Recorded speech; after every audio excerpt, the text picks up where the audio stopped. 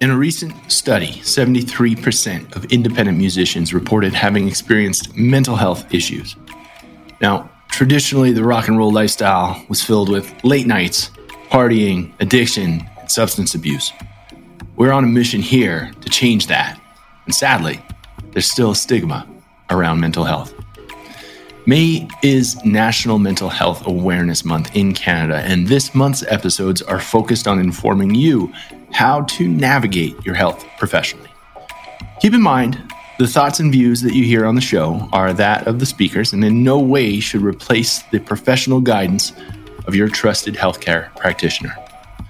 If you or someone you know is in an emergency crisis situation, please dial 988 in Canada and the US, 999 in the UK, and 13 11 14 in Australia.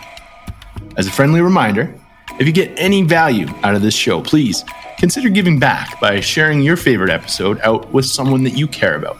You could even leave a 5-star rating and honest review, or you could subscribe to the e-news to be the first to know all things under the radar. I send out weekly tips covering everything from health and wealth to creativity, purpose, and how to better your relationships. Mental health is health, folks. The body, mind, and spirit work together as a holistic unit.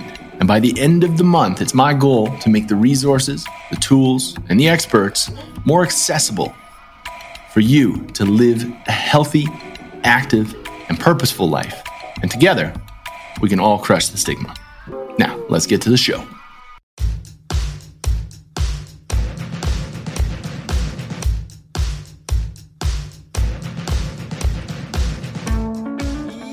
Welcome back to the show. It's The Dose. I'm your host, Mike Schwartz, and this week we got a theme. It's all about motivation.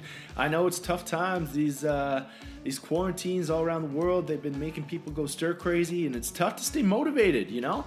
A key for me to stay motivated is just absorbing as much information as I possibly can and applying it in my life. So I recently picked up Masterclass, which, if you guys are unfamiliar, it's masterclass.com. You got like brilliant thought leaders of every discipline. You got sales, you've got cooking, you've got music, you've got business. It's everything all under one roof.